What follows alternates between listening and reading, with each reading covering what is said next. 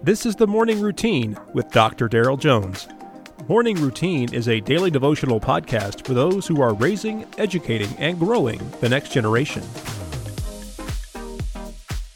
Reading this morning from 1 Corinthians chapter 15, verses 12 through 19. A pretty good pericope this morning. A few verses long here, but bear with me. This is the Apostle Paul, and I think he's serious. Beginning with verse 12. Now, if Christ is proclaimed as raised from the dead, how can some of you say there's no resurrection of the dead? But if there's no resurrection of the dead, then not even Christ has been raised. And if Christ has not been raised, then our preaching is in vain, and your faith is in vain.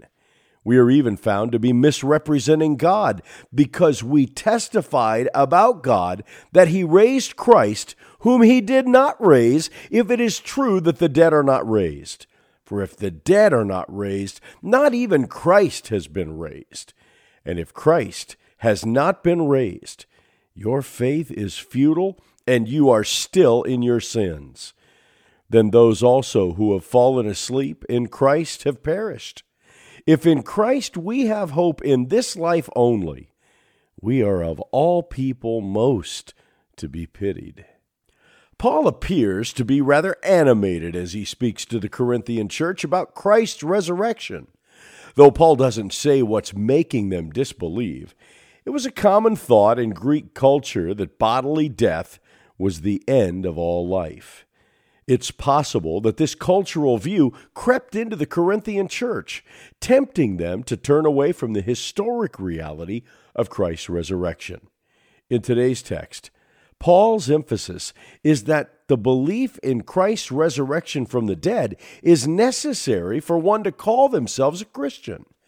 In verse 19, he says, "If in Christ we have hope in this life only, we are of all people most to be pitied." Why is this so? Why is it that Christ's resurrection is so important to our faith? It's because Christ's resurrection from the dead guarantees the Christian's eventual resurrection from physical death to eternal life. Death hasn't been defeated if Christ didn't rise from the dead. In other words, if Christ didn't rise from the dead, then our lives also end on this earth. Thankfully, that's not true. The Christian's hope is not in this world, but in the eternal reality to come. May you and I never grow numb to the greatness and to the glory that is Christ's resurrection.